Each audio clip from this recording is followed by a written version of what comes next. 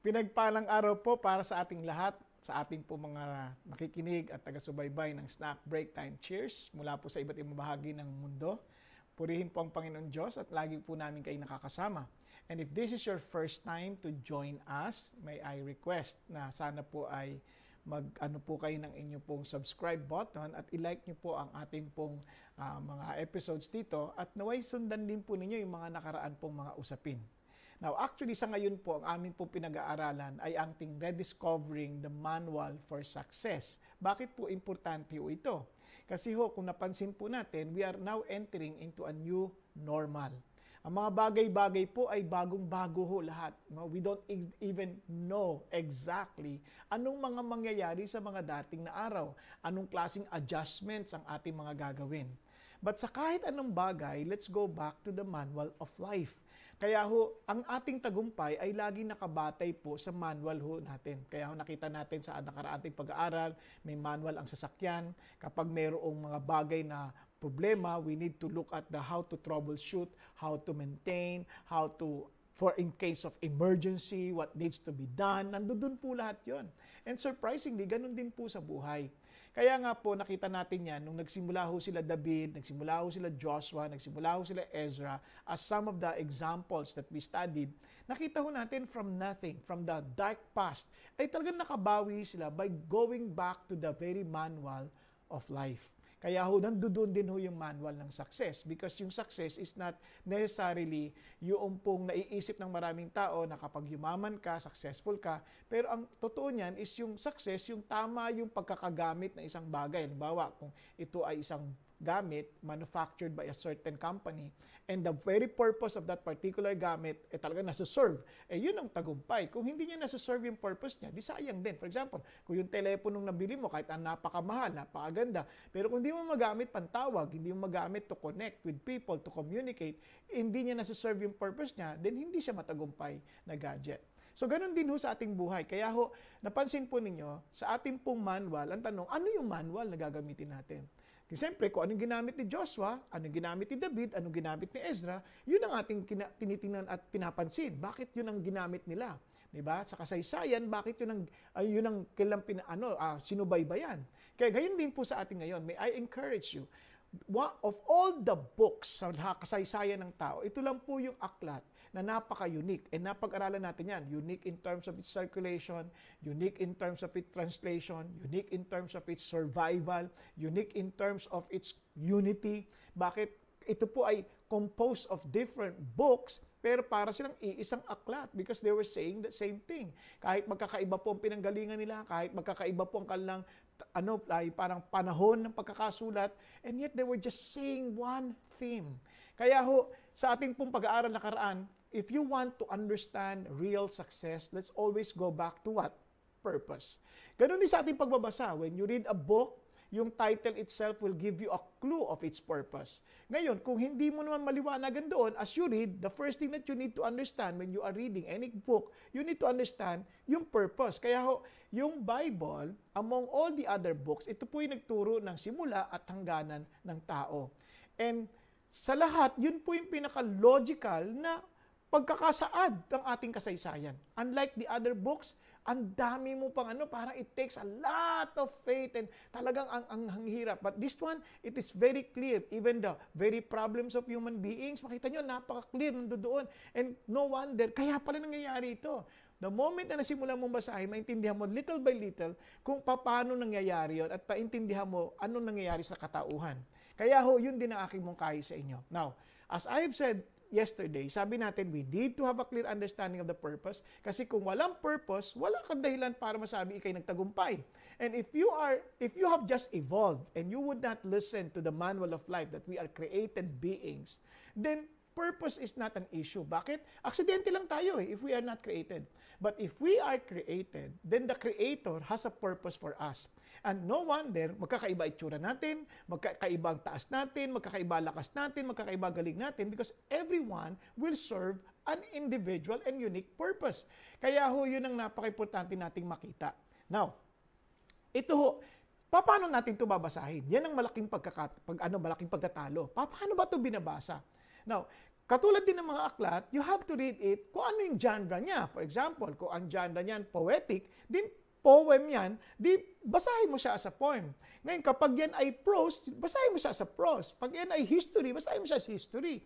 Kaya kapag yan ay apocalyptic, basahin mo siya as apocalyptic. So, hindi mo kailangan guluhin ang utak mo. Then pangalawa, itong malaking problema.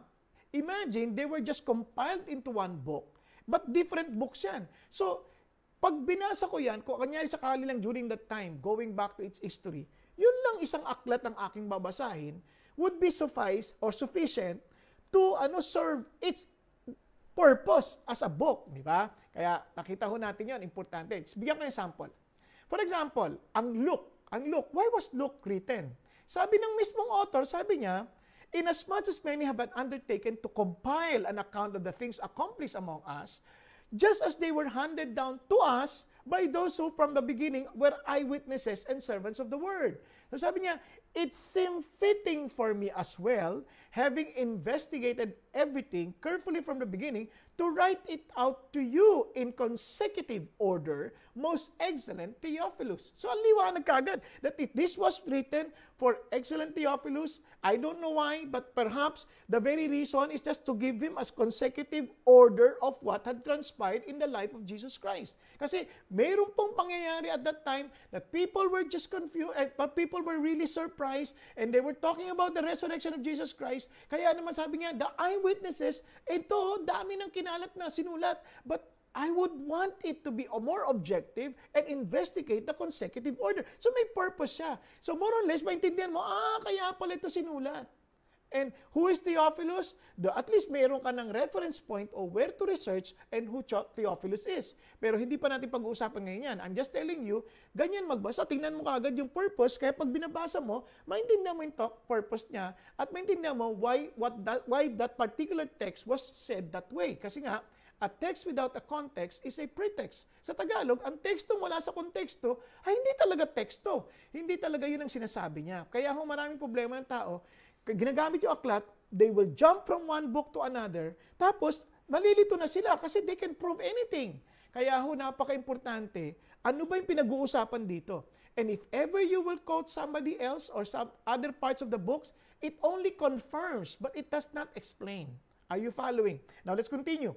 For example, ang John, he also gave a very clear reason. Sabi niya, therefore, many other signs Jesus also performed in the presence of the disciples, which are not written in this book. So, liwa-liwanag na, that particular alone. But this have been written so that you may believe that Jesus is the Christ, the Son of God, and that by believing you may have life in His name. O anong purpose niya? He wants us to have life in His name. He wants to prove to us that Jesus is the Son of God. He is the Christ. So, yun yung pinakalayunin. Ibig sabihin, that book alone, he was hoping na yung magbabasa, makikilala niya si Jesus as the Christ, the Son of God, and by believing in Him, they will find life. Now, ganun din naman si Paul when he wrote, for example, Romans. Sabi niya gano'n, so on my part, I'm eager to preach the gospel to you who are also in Rome. For I am not ashamed of the gospel. It is the power of God for salvation to everyone who believes, and to the Jew first, and also to the Greek. For in it the righteousness of God revealed from faith to faith, as it is written, the righteous shall live by faith. So, sa ibang mga aklat, hindi klaro yung pinaka-purpose, but as you read it, makaklarify mo, siguro kaya ito ganito sinulat niya kasi ito yung gusto niyang palabas. Yung maraming ulit na sinasabi, paulit-ulit niyang binabanggit, hindi nakikita mo, nagkakaroon ka ng hint, this is now why he was writing this. Ganon din naman ang Bible. Meron din po rin siyang, yung kabuuan niya, meron din maliwanag na purpose. And here I will end for the meantime. Ano sabi niya? Una, tinanong si Jesus na isang lawyer. Sabi ng lawyer, ikaw na, Lord, sabi niya, which is the great commandment in the law? Ano ba ang pinakadakilang commandment? And look at the answer of Jesus Christ. Sabi niya, this is the first and foremost commandment. Ano yun? You shall love the Lord your God with all of your heart, with all of your soul, and with all of your mind. The second is like it. You shall love your neighbor as yourself. Now look at the words. On these two commandments depend the whole law and the prophets. Ano sinasabi ni God? yung pinaka-idea ng lahat ng sulatin na ito is for us to have the right relationship with God, which is to love Him with all of our heart, soul, and mind. And because of that relationship, it will be translated in a proper relationship with our neighbor. Kaya nga, loving our neighbor as we love ourselves. So, pag ang basa mo ng Bible, babasahin mo para to debate with other people, to prove that you know better, o kaya naman ang para makipagtalo ka, then you miss the point. Obviously, you're reading it wrongly.